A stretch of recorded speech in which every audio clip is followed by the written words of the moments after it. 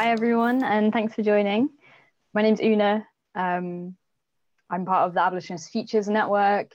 I'm going to start just by handing over to Jodie, who's co-hosting this call with me. But just wanted to say hi because I'm going to pop up later in the call. Didn't want it to be totally random. But I'll hand over to Jodie now. Hi everyone, I'm Jodie. Welcome, thanks for joining us tonight. I'm also part of the Abolitionist Futures Network, and we are a network focused on abolitionistical education and movement building. So before I give you all a quick fire Abolition 101 and a rundown of the event, I just wanted to start with a plug of the TWT Supporters Network. So we know that we're living in very tough financial times at the moment, and content like this call tonight is always going to be free of charge to everyone. However, if you think that calls like this are important in this time of crisis and uncertainty and are secure financially, then I would advise you to consider supporting TWT. The coronavirus crisis poses a threat to independent grassroots organisations like TWT.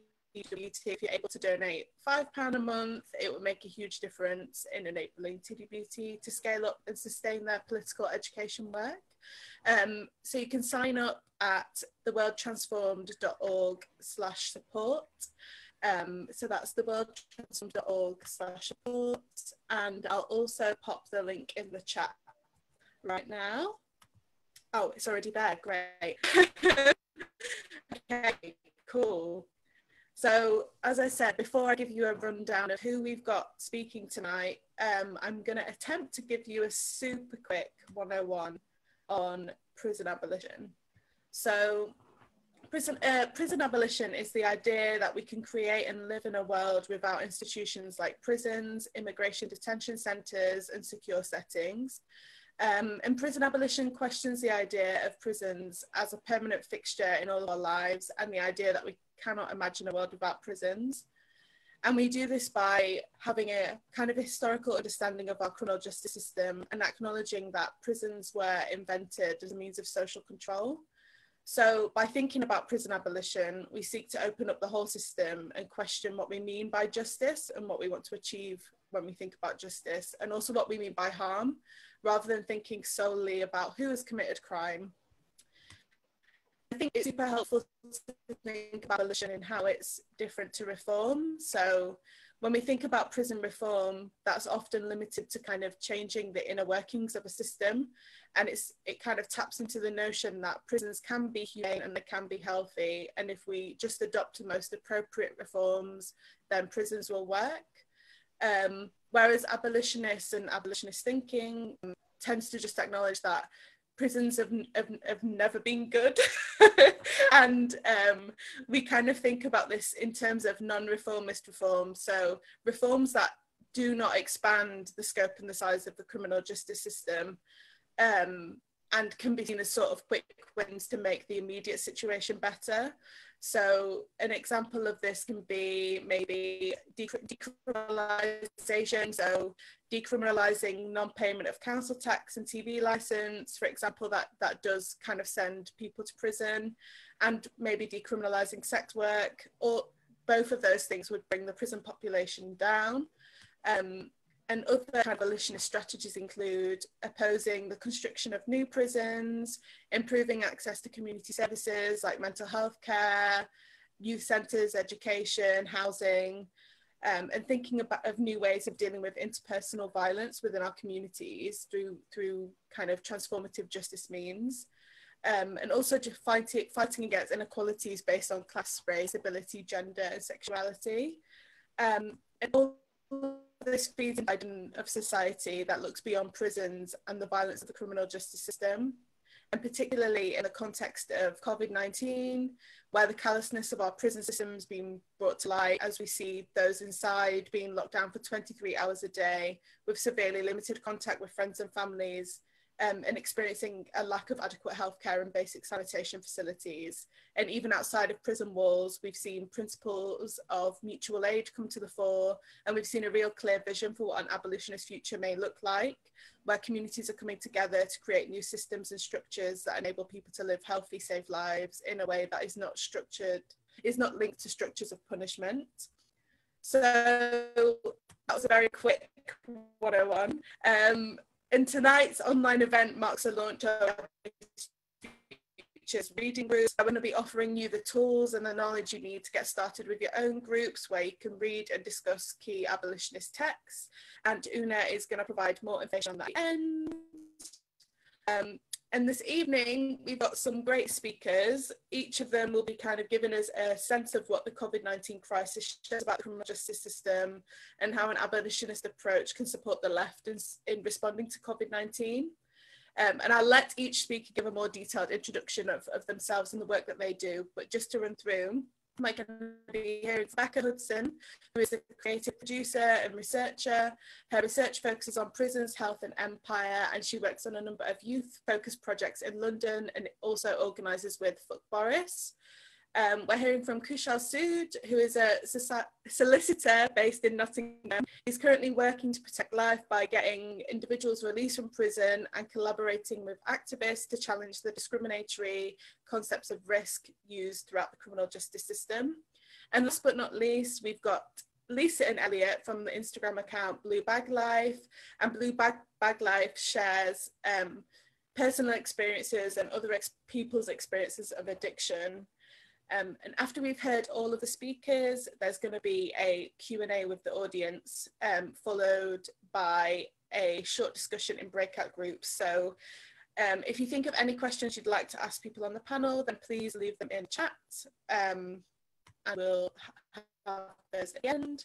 So I think that's everything, but Una, please add in if I've forgotten anything before we move to Becca, I think.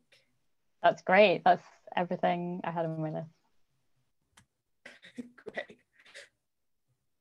Over to you, Becca. Well, thank you so much, both of you. Hi, I'm Becca. As Jodie said, most of the work that I do around prison is working with young people whose lives are impacted by the criminal justice system. I've been asked to talk about what the government's response to COVID-19 tells us about the function of the criminal justice system. So I guess I'll just take a couple of minutes to think about what that response has been in a really general sense. So I think overall, and this is not just people who are affected by the criminal justice system, but across the whole of our society, we've seen severe and mass state abandonment of communities, huge incompetence in the provision of things like PPE and testing, and a real unwillingness to protect life, whether that's bringing in a lockdown or bringing in enough tests. That's then been paired increasingly with a blaming or minimizing people's deaths as their own fault, or somehow a result of their kind of bad behavior, or that they were already vulnerable in some way, that they were predisposed to premature death. And alongside that, we've seen a scaling up of really intrusive, harmful and destructive interventions that often actually are counter to sort of public health common sense on the part of prisons and policing in particular. So this kind of duality of abandonment and this kind of intrusive and destructive criminal justice response is really acute in places where the state is responsible for or has particular statutory duties of care. So care homes is one example. We've seen just yesterday that the Nightingale Hospital, this big flagship field hospital that the government produced in East London, has only treated 54 patients, even though it had the capacity for 4,000. Meanwhile, 4,000 people have died in care homes. And prisons are another example of where the state has a kind of an obligation to treat people and to look after people's healthcare, and they fail in that on a chronic and catastrophic basis. So before talking about prisons, I don't want to talk in that much detail because I think that other speakers are going to talk a little bit more about what that looks like on the ground. But I think looking at the way that prisons and the police in particular have been used to enforce the lockdown can show us what this response has meant. So with policing, there was lots of real vague guidance around what the lockdown meant and what police powers might mean in that context. And we saw this then very quickly, police forces across the country really liberally applied these rules. So in often quite bizarre and draconian ways. And these were often in ways which escalated existing kind of disproportionate police response against certain groups. So particularly against Black people, homeless people, people suffering from disabilities. A couple of kind of key examples that we've seen, there was a family who were attacked on the street in Manchester. A man was going to help with his mum and he was taking something from his mum's house whilst also dropping off some shopping at his mum's house. And there was a really aggressive confrontation from the police who kind of came up with threatening other members of the estate who were watching the interaction, pushed his mum as well. And Greater Manchester Police then apologised for this incident. We had just a couple of days ago, South Yorkshire Police, who proudly released a statement that they had threatened housing association tenants with upcoming troubles with their tenancy for doing things like walking when they were wearing jeans because that wasn't considered appropriate attire for exercise, and eating egg custards in the park, which was also considered unacceptable and worth threatening someone's housing over. So these are just some of the examples of the way in which this response is actually completely counter to public health. So threatening somebody's housing during a pandemic is obviously not something which holds public health in high regard. Police officers who aren't wearing any protective equipment coming into very close contact with multiple members of the public in one day and having physical altercations with them is quite clearly a situation in which the virus could be transmitted. So these responses are not public health responses. And in fact, we're seeing huge state failure on a public health response while this ramping up of a state capacity for punishment, control and surveillance seems to be going ahead, kind of full steam ahead. So I think what this tells us about the criminal justice system more generally is that despite claims about the criminal justice system being there to keep us, whoever us is, safe, is that actually it is chronically an incredibly unsafe and dangerous system. One of the, I suppose, perhaps best exposed by COVID-19 is the way in which prison walls, which are supposed to separate the public from dangerous people, are not actually a barrier to the virus in any way. They don't protect people in prison from it, and they don't protect people in the community from it. The virus goes in and out of prisons. It spreads very, very fast in prisons because prisons are incredibly overcrowded and have very unsanitary conditions, and healthcare is incredibly hard to access in that context. And it's spread, as with the policing example, by police themselves, who then become disease vectors, and their behaviour then it continues to spread the virus throughout the community. So, I mean, one, I think, good example of what a public health response from a state might look like, just one tiny thing, is in Vietnam, where when they asked particularly vulnerable people to self-isolate, as our government has done as well, the Vietnamese government then made sure that food parcels of healthy, balanced meals were being delivered multiple times a day to people's doorsteps if they were self-isolating. So that's the kind of public health national infrastructure which we could be looking at and we could hope for, instead of this increasing of a capacity to survey, control, punish, and cause great harm to people. And I think that, you know, as the left, we should be looking to how do we beef up an infrastructure of care and support, as opposed to beefing up an infrastructure working against care and often causing huge harm. Just to say, lastly, I think I'm coming to the end of my time, that this is a historical relationship that we see happen over time. So often, particularly with kind of privatisation and stripping away of state support, as state services are often stripped away, eroded and privatised or ring-fenced off with sanctions and means testing, and inequality rises, invariably, not just in the UK, but across the world, you see the state expand its capacity in the areas of punishment, control, surveillance and violence. And of course, particular targeted communities in this country that is often Black people, the traveling community, and increasingly since 2001, the Muslim community, communities who have always been underserved by public services and given fewer resources are those which are over-policed and bear the brunt of state violence. So this relationship is an ongoing one, and we often see when support, care and health is taken away, control and punishment is ramped up. So that takes me to my kind of hope for why an abolitionist response is important for the left in responding to the current situation. We understand that the austerity and scaling back of support, which has led to such a huge and catastrophic public health failure, is always undergirded by this increasing of state punishment and control. And that even in this very moment, prisons, for example, are increasing their capacity. So because the concern is that people might spread the virus when they share cells, prisons are using buildings which were previously closed and even shipping containers to move some people who were sharing cells into a shipping container. And that is their kind of public health response. And it's very unlikely, knowing how the prison system in the UK behaves, that after the crisis passes, whenever that might be, that those shipping containers will be closed or those buildings will be closed. Because the history of the UK criminal justice system teaches us that whenever they beef up capacity, they hold on to that capacity and they fill it with more and more people, impacting more individuals, families and communities.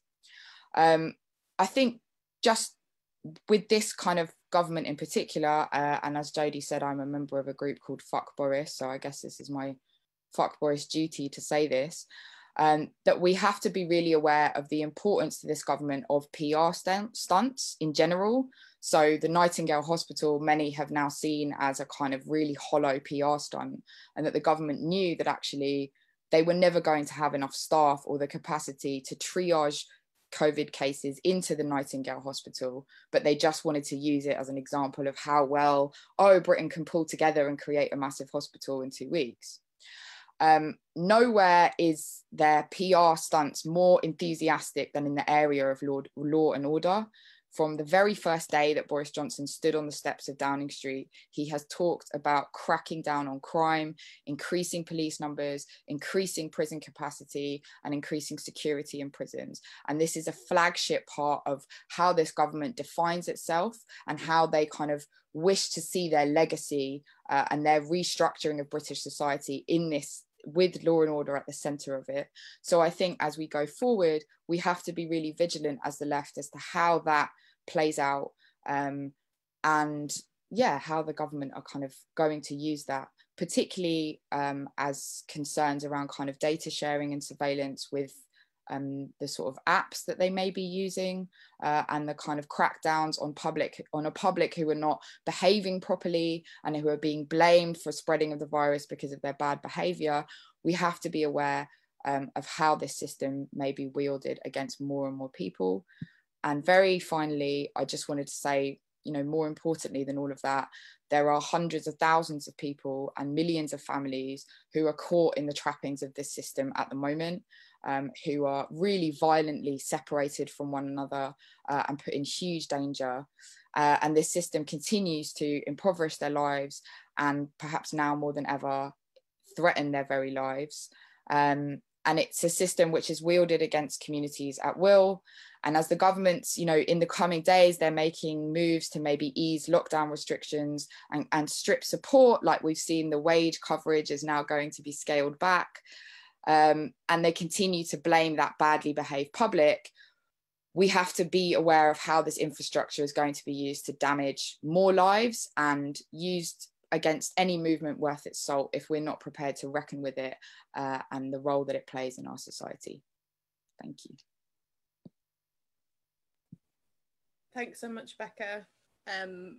Just before we pass over to Kushal, I just want to remind you all of the chat feature where you can pop your questions in, any questions you might have during the panel. So if you're, I think you're probably, if you're all on a laptop, it's like the bottom of the screen. I'm not sure where home, but it's just like a little speech button and it should pop up. So if you just type your questions in everything at the end. Thank you. Over to you.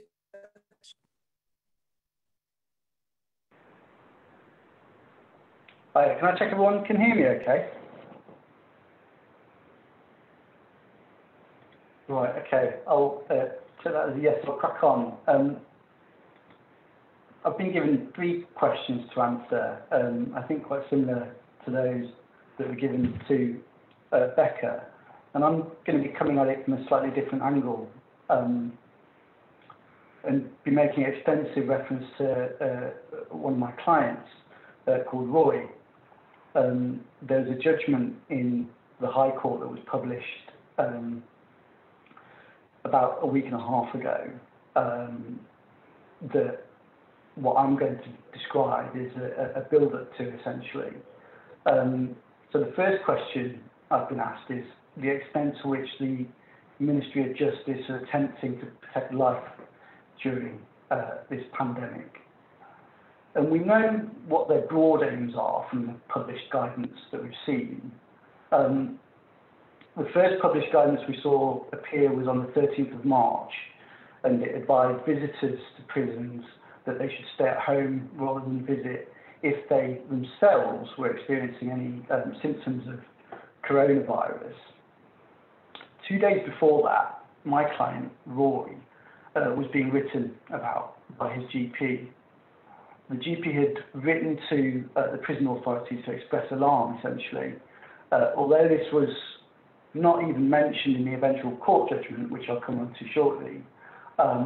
What was written is a matter of public record, and it bears repeating. The GP said, and I quote, "With the impending threat of coronavirus, I am concerned that our application for Mr. Davis's compassionate release is considered as a matter of urgency. Not only am I concerned that he is most unlikely to survive if he were to become infected, but I'm also concerned by the fact he is requiring so many unscheduled admissions to hospital. In the last 3 weeks, he has been admitted on 3 occasions. The 4th admission was only prevented as a result of my being in the prison at the time of the crisis. A prisoner who is going frequently between the prison and the hospital will increase the risk of transmission to the rest of the prison population and also his escorting officers." And that's the end of the quote. And you heard Becca speak before me about how prisons aren't an isolated environment, they're a porous environment. And I think that quote that I've just read from the GP illustrates that. And it illustrated it to the prison authorities quite some time ago now. It was written on the 11th of March, which was 2 days, as I said, prior to the first published guidance, which made vague recommendations for family members. And it was only 2 days later that I received that extract from the GP. Inevitably, I hope you'll all agree, we made an out-of-hours application to the High Court as soon as we saw that note from the GP to have Roy released, or in the alternative, to be assessed for compassionate release. And I should say at this point that our efforts to have Roy compassionate release had been going on for some time before this. Another event maybe we can delve into the sort of meaningless and reductive way that life expectancy is assessed by the Ministry of Justice. But for now, its relevance is as follows. We've had over the last 10 months or so various estimates ranging from 18 months to 3 months in terms of how long the authorities assess, clinicians assess that Roy is going to live. The latest estimate, which says that Roy has 9 to 18 months to live, so quite a broad range, suggests that being in a Category C prison in which Roy feels unsafe and racially discriminated against whilst he's terminally ill and otherwise severely immunocompromised, has improved his life expectancy. So the sheer stupidity of that suggestion is perhaps why what prompted the clinician who made the estimate to emphasise that it was, and I quote him when he says it was extremely imprecise. By a statistician I've spoken to since we received that latest estimate has made it clear that it's much easier to estimate the life expectancy of groups than it is of individuals. Yet for almost a year, as we've been battling with the Ministry of Justice, it was this concept of life expectancy expressed as a date range that the Ministry of Justice has held as the main reason for not assessing him at all for compassionate release.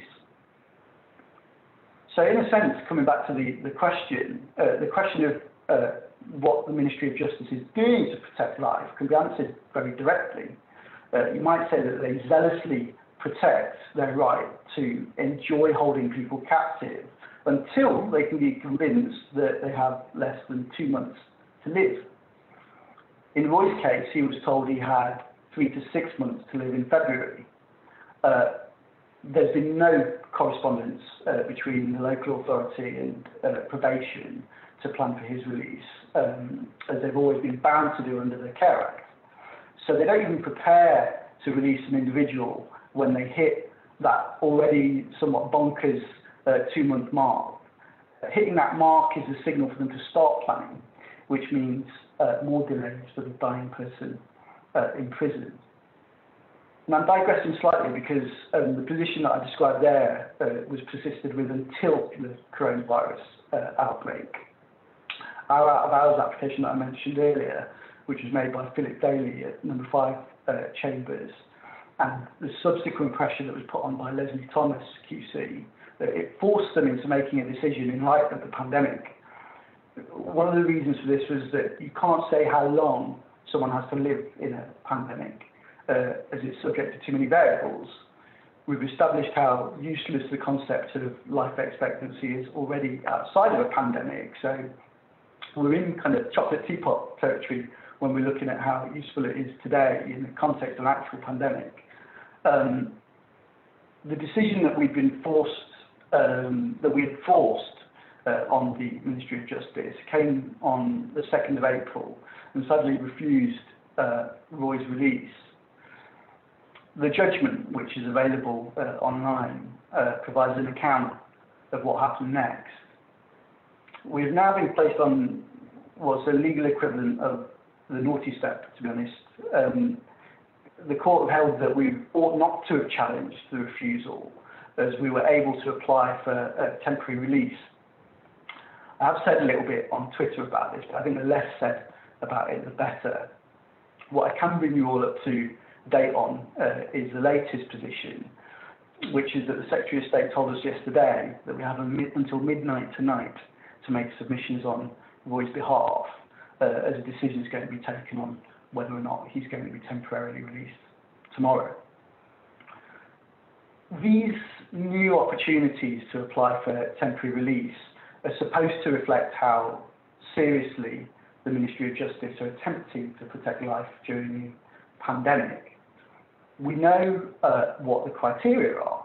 People at the end of their sentences, those who are pregnant with babies and classed as extremely vulnerable, can, if they're not otherwise excluded, apply for temporary release.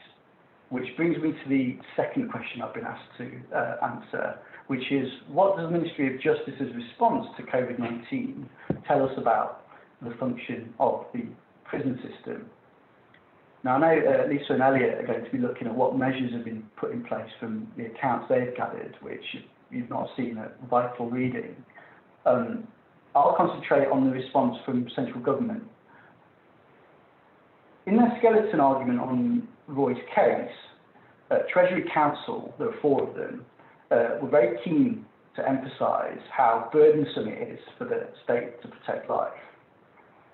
Although the rights to life and for protection from degrading treatment are what we call inviolable rights, so they're not subject to express caveats, case law has established that the duty is to protect life is subject to 2 subcategories, if you like, a systems duty and an operational duty.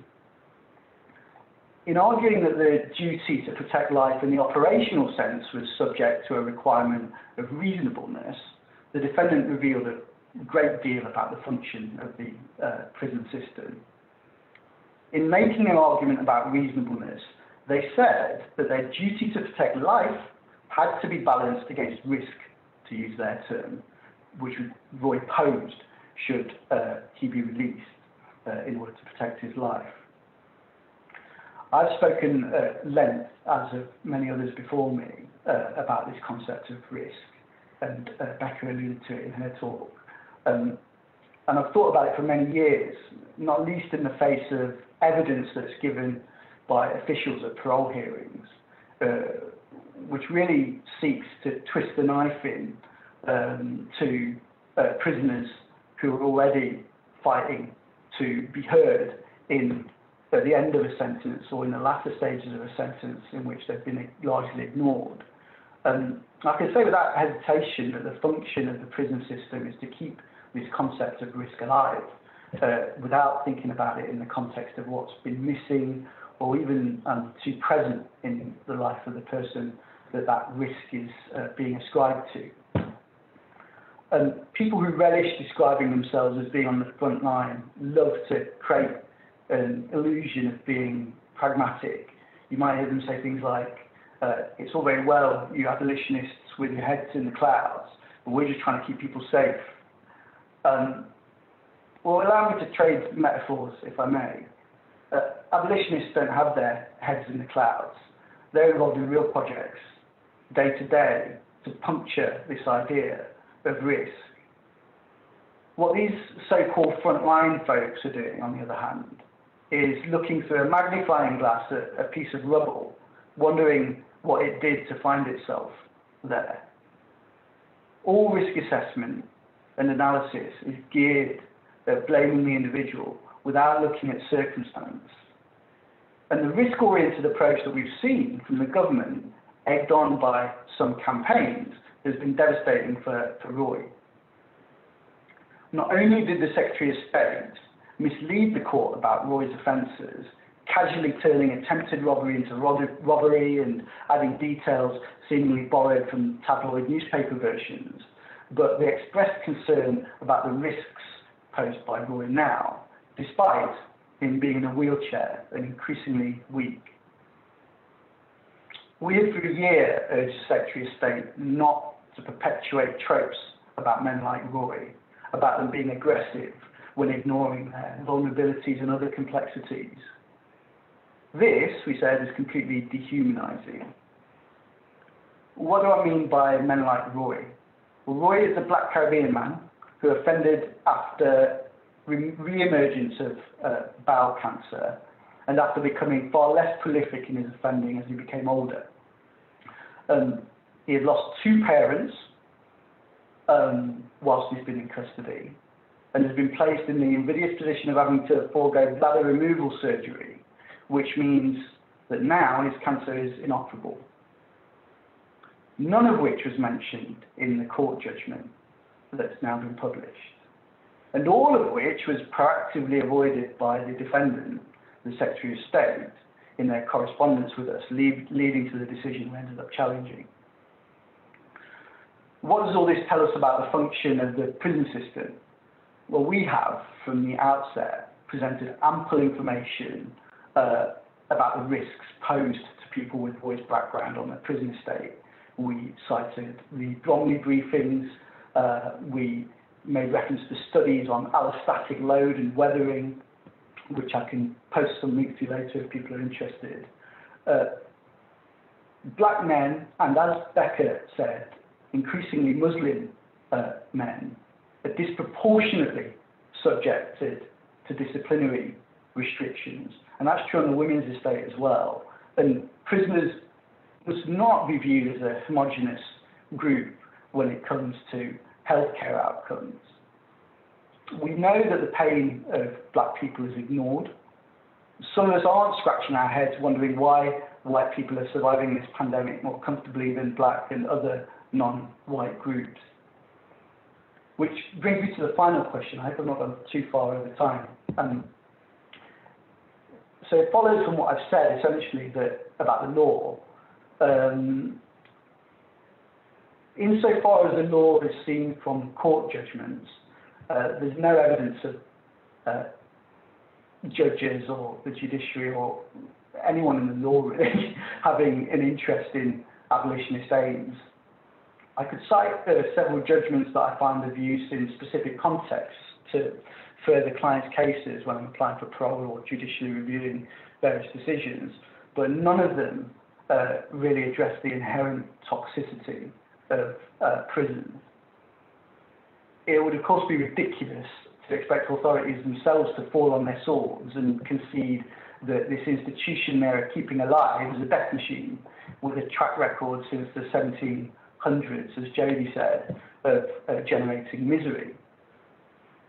They went in the opposite direction, actually, in Roy's case, and claimed that they were in an excellent position to protect life. I believe that some of them genuinely believe that. Again, not to mention what was made in the judgment of the fact that Roy was having to improvise disinfectant using a bottle in his cell. So no mention was made of that in the judgment, and he's still having to do that to this day. Courts in other jurisdictions have been bolder, for example, addressing the bias of forensic risk assessment tools against Indigenous prisoners in Canada. But even the idea of improving these tools, as others have taught me, can't really be said to be an abolitionist aim. So that leaves abolitionists to impose their projects as best as they can within frameworks of the law without reinforcing the law's aims itself. I've been working with groups for several months to create support networks for people coming out of prison, and with other experts who talk of rehabilitating people from the horrors of imprisonment rather than this much more cynical notion of rehabilitation which grounds itself in correcting deviancy, in inverted commas. In Roy's case, we've already had an undertaking from an inspirational mutual aid group to provide culturally sensitive support on release, which his family and he welcomed with open arms. Our hope now is that the Secretary of State can simply bring themselves to confront the realities of Roy's frailty and the wealth of support available. And as I said, they're due to make their decision tomorrow. So thank you. Great, thank you, Kushal. And now we're going to move on to Leah and Elliot from Blue Bag Life. And again, just a reminder, keep sending in your questions. Over to you guys. Thank you. Cheers. Hi, everyone. Hello, can you hear us all right? Sweet. I'm Elliot, this is my partner Lisa, and together we run the Instagram account Blue Bag Life, also on Twitter, which is basically a platform to tell stories of addiction, prison, mental health and support, which has all been a part of our story. I served just under 3 years, got out about a year ago.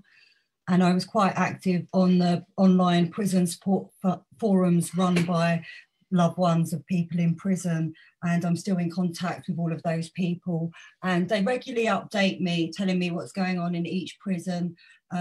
Also, we run some workshops going into prisons as well, based on people's stories. On our actual website, on our Instagram account, people tell stories for a long period of time. On the Instagram account, we've been getting into a bit of trouble recently because we have been calling out certain prisons and getting responses from those prisons, which is funny because some of the solicitors haven't been able to get responses from the prisons, but we've been asked to remove certain comments. So we're tackling that a bit. We're kind of tackling that. We're tackling that a bit more carefully these days, and rethinking how we're going to work that Twitter account. Yeah. So we've been asked a few questions as well to think about. The first one being what measures have been put in place in prisons. I mean, it's no secret that, you know, people in prison in this country certainly spend massive amounts of time in their cells, and that seems to have been exacerbated by the current crisis with COVID-19. You know, in most prisons, it's been reported at 23.5 hours, which tends to be kind of, you know, the figure that's thrown about when we're talking about extreme amounts of lockdown, which is a huge amount of time to spend behind your door in a day. I mean, I've experienced those amounts of time in prison in the normal run of things. So yeah, it only makes sense that it's going to be more apparent in this current time. People are having to choose between going to the shower or a phone call in a lot of cases. So if they are allowed out of the cell for 30 minutes, it's a choice between your loved one or being clean, which obviously that should not be the case. And in some prisons, it's even been, you know, days without being let out of their cells, and that's especially a problem in prisons that don't have in-cell sanitation, which we'll talk more about in a minute. Another measure that seems to be put in place, or something that has been proposed, has been for in-cell education packs to be given to people in prison.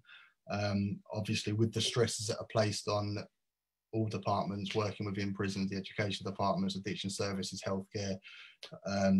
I don't know if there's been much of that that's actually been achieved, but that was something that was proposed to have been put into place. And obviously that's nothing to do with people in education. They're trying to get together new ways of working. I mean, I've been talking to Soft Touch Arts, who have been trying to get art materials into prisons in the Midlands. And so it's like, how do you actually do that under a pandemic where people don't want to pass objects to each other? That's quite difficult to navigate. Also, selected prisons have been testing the video calling apps, which you may be aware of. Purple Visits is the main one. There's lots of examples where people are being told that they'll be getting these, but they're still waiting for the equipment to come through, or told that, no, you can't have it because the lockdown's going to be finished soon. But also, obviously, we're very wary of video calling coming into these systems because, yeah, basically, if you implement something, does it stay? And if it does stay, then will in-person contact cease? Because that has been the case in many American prisons. And we obviously wouldn't want that to replace being able to touch someone. When I used to touch Elliot's face when he was in the prison visits hall, even though we were shouted at after a certain amount of time, it still meant that we could have that sense of calm. And it seems logical as well, you know, with the current government and in these times of austerity and cutbacks, that anything that's going to save on staff numbers and it's going to save costs within the prison institution, you know, if it works a bit too well at the moment, then yeah, we're really concerned that it's going to be something that is potentially going to take the place of face-to-face visits. Yeah, and obviously they're going to be collecting data at this time. All people who have loved ones in prisons are going to go, this is amazing, I really need to see my loved one right now. So this really works. And so that's the data that will be collected. Although people who have had these calls so far said that they're really awful quality. So yeah, the very people pushing these calls are the loved ones of people in prisons. They're getting everyone to sign petitions and all sorts. And they will be ultimately the ones that don't benefit from this in the long term if it is implemented full time. So another measure that has been attempted to be implemented, they were talking at the start of this crisis about using mobile phones, designated mobile phones on the wings, with many people in prison not being able to access the wing phones, not being able to get out of their cells. It was actually rolled out in Coldingley, I think, amongst other prisons. But apparently, from talking directly to people in the prisons where these mobile phones were implemented, they were no good. There was really poor signal and no one actually wanted to use them, and they served little to no purpose just because the quality was so poor. And there were about 2 given out on a whole wing. So we're getting mixed messages from lots of different people. So where are we? Hold on a second.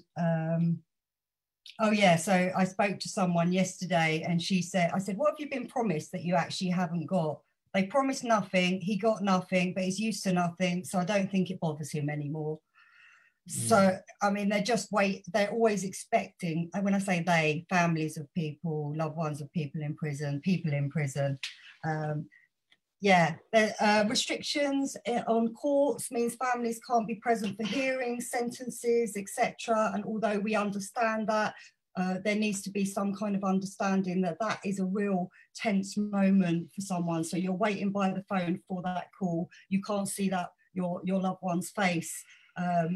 I don't know how that could be resolved, but mental health seems to be suffering as a result of those things. And understandably, the measures that are being implemented, the way they're having an effect on those in prison and their loved ones, you know, from talking to the loved ones of people that are inside, just general worries about mental health, addiction, self-harm. I read today that, you know, self-harm last year, I think the year till December, was up 14%. And so we're at a crucial time now with increasing rates of self-harm and suicide. That was before the lockdown. Yeah, that was before all this happened. So now, you know, for these crucial services to be much more difficult to access than they would under the normal run of things, it's quite worrying. So imagine you're suffering with your mental health, you're in your cell for that amount of time, and then you're told by your partner that all videos of these officers dancing are being played and sent across online. Really complicated dance routines, which the officers say that they're practiced in their breaks, but they are really complicated. I mean, I wouldn't be able to learn these dance moves in like 2 weeks. And they went viral, and because people want to stay anonymous, usually those supporting people in loved ones of people in prison, then they're not even allowed to say, you know, this really upsets me, because they don't want to step out and say anything. Supposedly this video is to boost, you know, the morale of these essential workers, of prison staff. If I was in my cell and I knew that there was 50 prison officers outside doing the bloody Macarena or whatever else, and my cell bell was ringing. Men in Black was one of them. Yeah, 45 minutes. You're meant to be off. Shooting aliens and protecting people, you know. Yeah, go on. Yeah, just, you know, it just really frustrates me that so much time and focus can be put into boosting their morale when there's so obviously clear issues going on behind these doors. You know, prisons aren't designed to facilitate social distancing. You know, they aren't designed to cope with the effects of a crisis like this, and it's becoming very apparent that they are being disproportionately affected, you know, certainly in other countries, and now it's becoming apparent over here. If you step out of a prison cell door onto a landing, if it's a Victorian prison, for instance, you're going to have to step back into your cell in order to create 2 meters, because there's not enough room on those landings to be able to create social distancing. So the perspectives and experiences of people that are in prison and their loved ones is really important to abolitionist work.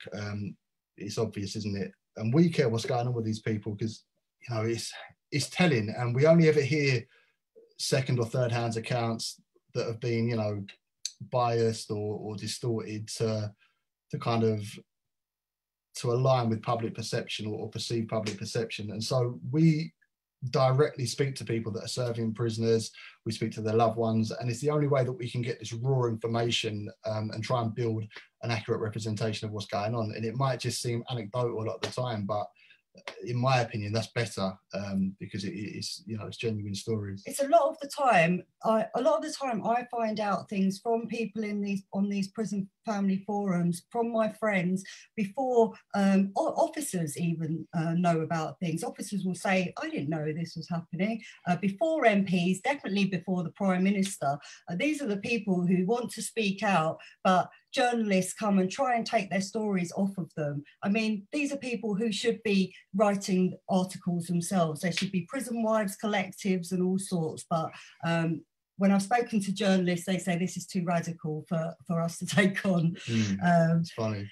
Yeah, and so also, how do we know incidents are being monitored in the system?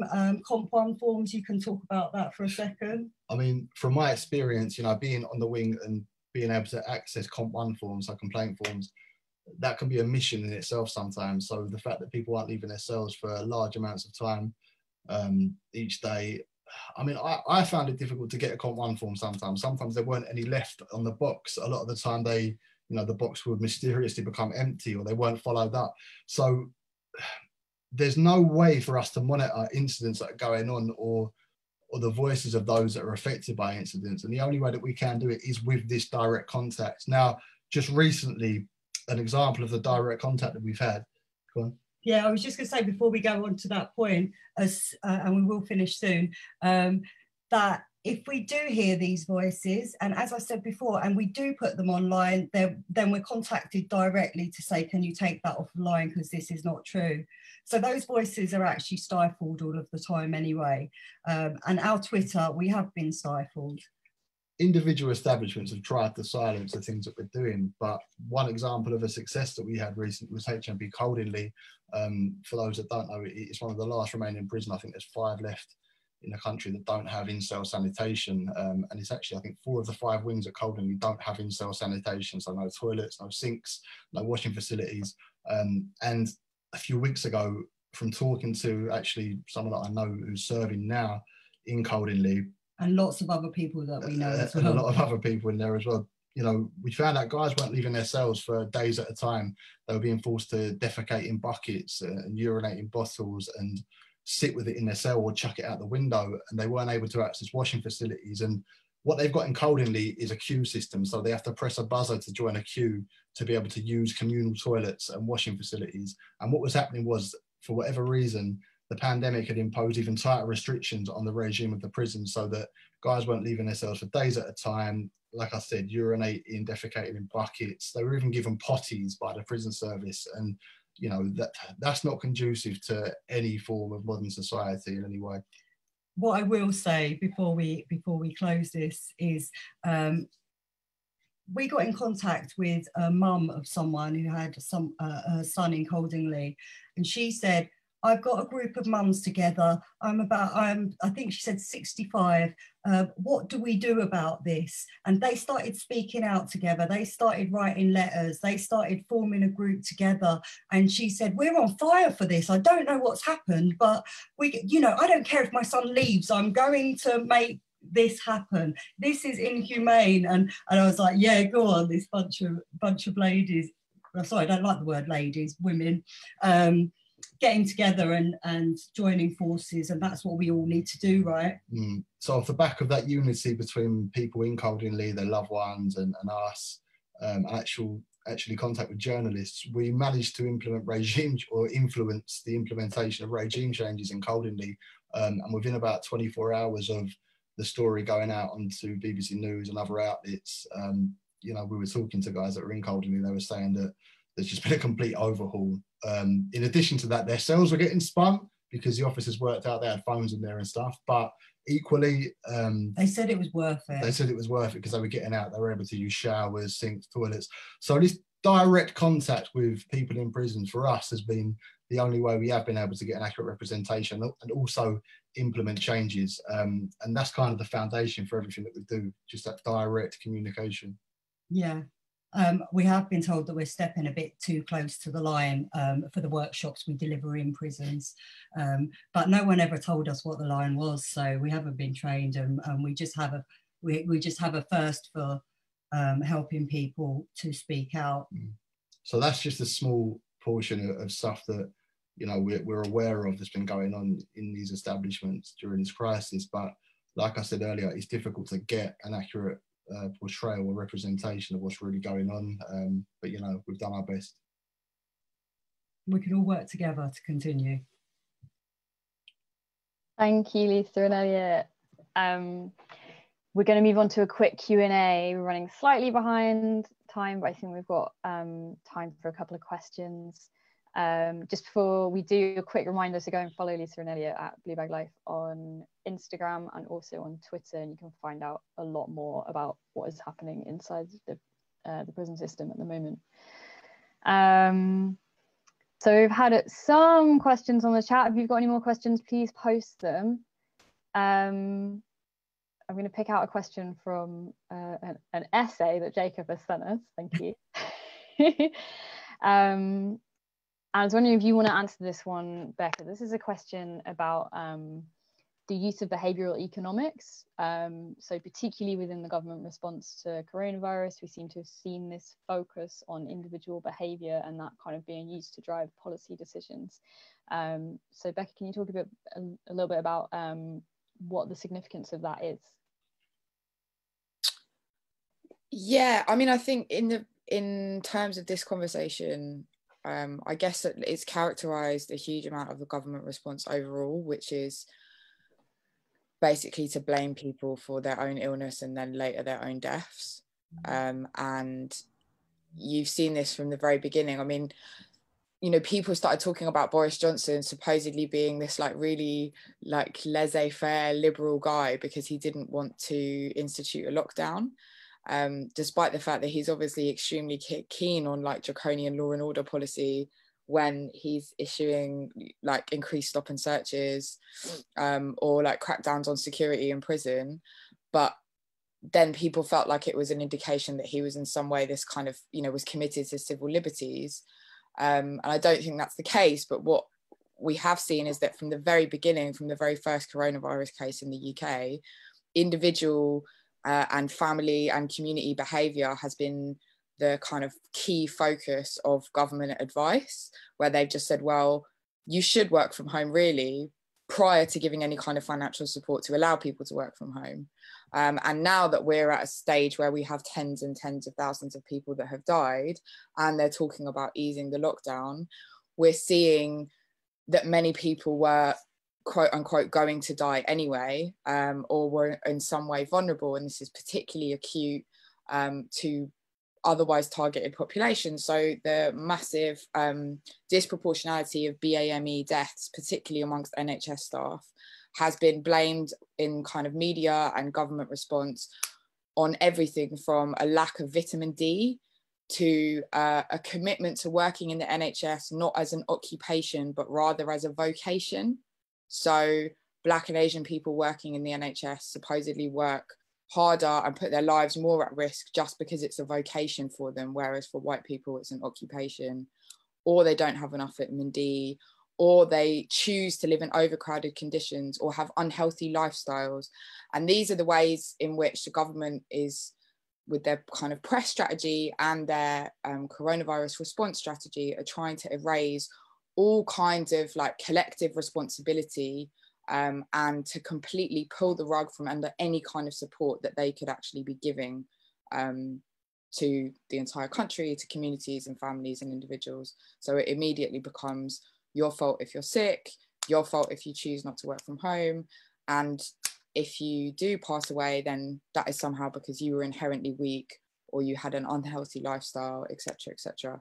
And it's characterized what they've done. And I think, you know, now that we're looking to the lockdown maybe being eased, they're going to be ramping up this kind of blaming of individual responsibility. And we know, because we can look at the failure that the response has been in this country versus the success in other countries where they've had a more serious collective response, that that's not how public health works.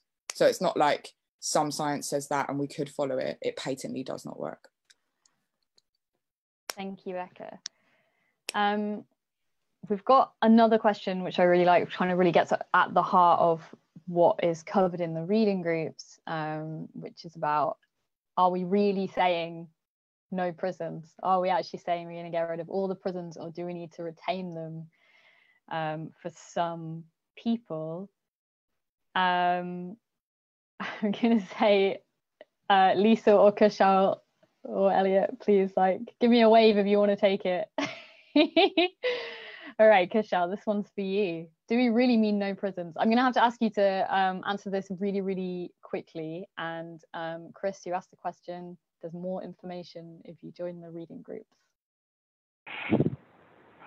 Well, yeah, I won't give a sort of abolitionist answer that I think Jodie was a better place to give before, and anything that would sort of encroach on any of the reading material you're looking at. But I can answer it as a lawyer and say I have never, ever been involved in a case where I've thought prison is the right place for this person. It's so easy to imagine an alternative. These aren't utopian, this isn't utopian thinking that we're engaged in when we're thinking about what the alternative is. You can see it right in front of you. You can say, well, there's this guy, there's this person that they're able to liaise with on release, they can have a coffee with, there's this support group, there's this rehabilitation if they've got drug dependency problems group that they're able to avail themselves of. But probation are just sat there not looking at any of these things, you know. Probation have got their own ideas, they've got their own allegiances, they've got their own organisations that they form partnerships with for commercial reasons, and that's why the rates of recall are skyrocketing as they are, because we're not looking at what's in front of our nose. So to answer this guy's question, I'd say, yeah, every single person should be out of prison now. Thanks, Kishal. And obviously, yeah, there's the that's kind of like the shortest possible answer. There's a lot more discussion, a lot more information on that in the reading material. I'm going to take one more question really quickly, because there's one about what kind of resistance and community organizing techniques are people experiencing and working, and it'd be great if Lisa and Elliot, if you can just talk a little bit about how people are pushing back about what's going on in the prison system and what seems to have been effective so far. I know you already mentioned Coldingley. It'd be good to hear a bit more about that. Do you want me to start? Go on. Yeah, I think, well, really, I'm seeing it starting from these online prison support groups, from families and loved ones. I'm seeing a lot of people speaking out that wouldn't have spoken out before lockdown. And I think that's really important. It's about getting people to speak out, knowing that there are certain journalists who just don't speak to. A lot of the people I speak to don't know anything about media or certain agendas and this kind of thing. So that would be good to have a bit more information for families about speaking out, because everyone wants to grab them at the moment. Obviously, Prisoner Solidarity Network and raising funds to put into people's accounts. And then I see the responses to that. I see the responses, but the need is so much greater than the people who are donating at the moment. Everyone's just saying, I didn't have enough money to put on his canteen because I'd lost my job and all of this kind of thing. So you can see the effects running along in a chain here. Well, I can, because these are the private groups. Obviously, we can't go and protest or anything like that at the moment outside prisons. Funny, because I did grab a megaphone as I left my work, ready for lockdown. Just in case, but I haven't actually used it. Yes, it's about groups coming together, isn't it? And if we are getting together on Zoom and having these conversations, then how is it that we're actually going to take action? And that's what I'm interested in. Even if it's very small actions in how are we going to change perceptions of how people are viewed in prison. We do that online as well. Online is a powerful place at the moment. This is where groups are forming and growing bigger and bigger. How can we do this every day, just a little bit, so people don't feel absolutely bombarded? Just simple concepts that we can start talking about. Yeah, I think that's really important to build those communities online. Yeah, just build those networks of, you know, people from all kinds of different backgrounds with all kinds of different connections, not just within the system, but within society itself. You know, we've all got different wealths of knowledge, haven't we? And yeah, Lisa nailed it. You know, the more connections that we've got and the more conversations we're having, the more aware we become. And yeah, potentially we can achieve anything that we want to. Yeah, there could be some group that says free all prisoners, and another audience won't be ready for that yet. So you're like, how can I deal with this? Or what is the audience that's in front of me? I've got a lot of mums at home who are not used to anything to do with prison. How is it do we start introducing it to our audiences, and what are those audiences who we're speaking to?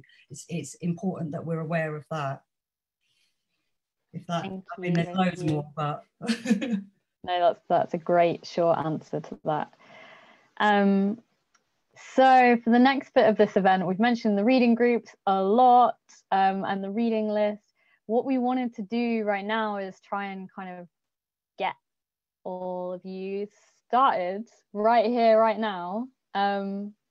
So our plan is to, on the TWT website, there is a link to the reading list, as well as a facilitation guide. So it's 5 weeks of reading group sessions that we've put together. Obviously, you can take these and set up your own groups and run with them. That's great. But what we're going to do also is we're going to send out a Zoom link each Wednesday evening at 6:30 for the next 5 weeks that everyone is welcome to join. And we're going to split that down into smaller breakout groups on the Zoom calls so that people are able to discuss the readings. So if you don't want to organize your own reading groups, then you can join our weekly ones. But we're really looking for some enthusiastic people to volunteer to facilitate these breakout group discussions each week. So what we're going to do right now is to put you into breakout groups for just a few minutes. You can introduce yourselves to the other people in the breakout group, maybe chat a bit about how you found the event tonight, and then see if there's anyone who's in your breakout group who might be up for being a facilitator for these group discussions in the weekly reading groups. You don't have to be really experienced. You don't have to know loads about abolition. We've done a guide to help you facilitate discussion, and also people from Abolitionist Futures are available for one-to-one chats, for guidance on facilitation, if you're thinking that's something I'm interested in, but I'm not massively confident. So yeah, we're going to put you in the breakout groups. Please try and cajole each other into volunteering to facilitate, and you'll have about 5 to 8 minutes in those breakout groups.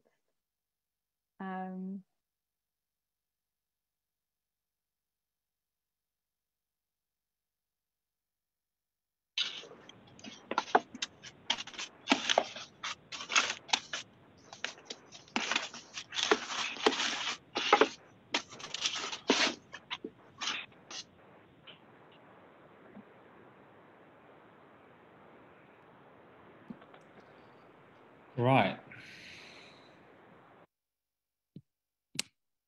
Very interesting.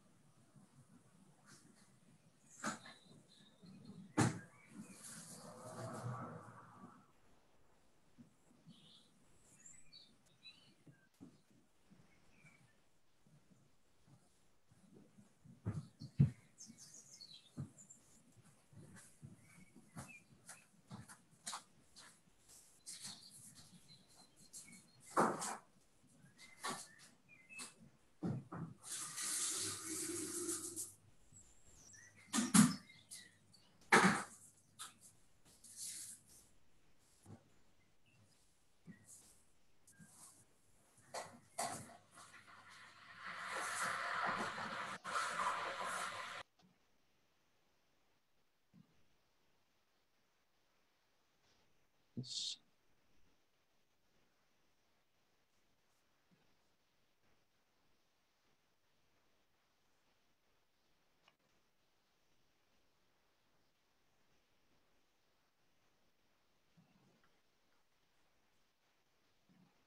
everyone, welcome back. I can see everyone slowly coming back. I hope functioning conversation, that was a bit experimental and maybe a little bit chaotic. I'm just going to wait a minute and make sure we've got everyone back.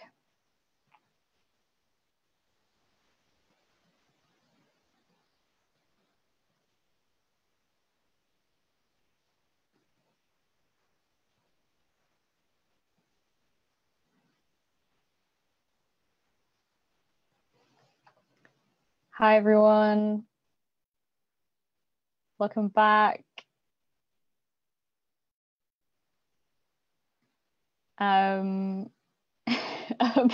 there were some technical hitches with that attempt at the breakout groups. I don't know if anyone managed to have a proper conversation or not.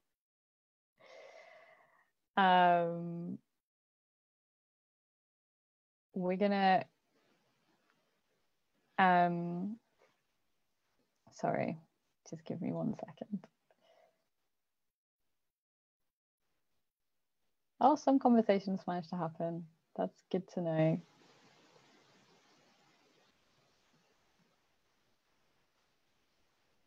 Okay. Well done to those who did. Apologies to those who didn't manage. We won't give it another go because there's not that much time on the call. But if anyone, I hope that some of you are interested in getting involved in the reading groups. We're going to be sending out a link to everyone who joined this call very shortly to allow you to join another call next Wednesday to do session 1 of discussion, discussing the readings. So join that call if you're interested in just coming to chat about week 1 of the readings. If there is anyone who would be up for being a facilitator of one of those breakout groups in next week's reading group, we're going to post a link to a WhatsApp chat in the Zoom chat.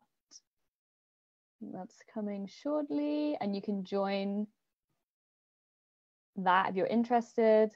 We can send you some more information, we can send you some guidance on facilitating, and you can also kind of have a one-to-one chat if you're interested in that. So hopefully we found some people who are up for doing that. We're really excited about seeing some more of you to chat about the readings. Thank you for joining the call tonight. Thank you to all of our speakers. Before we go, I'm gonna just quickly plug the TWT Supporters Network again. As you've mentioned, this is a really tough financial situation for loads and loads of people. So TWT are making sure that all of these calls and the political education they're providing is free of charge. So if you've got anything to spare to chuck towards TWT, recognizing that the calls like this are really important in times of crisis and the organising and the education that they provide us with, then if you're able to donate £5 a month, it would be a massive difference in helping TWT to scale up and sustain this, particularly after they've been so impacted by the current situation. So you can sign up at theworldtransformed.org/support. That's theworldtransformed.org/support. The link is also in the chat. So thank you everyone for joining.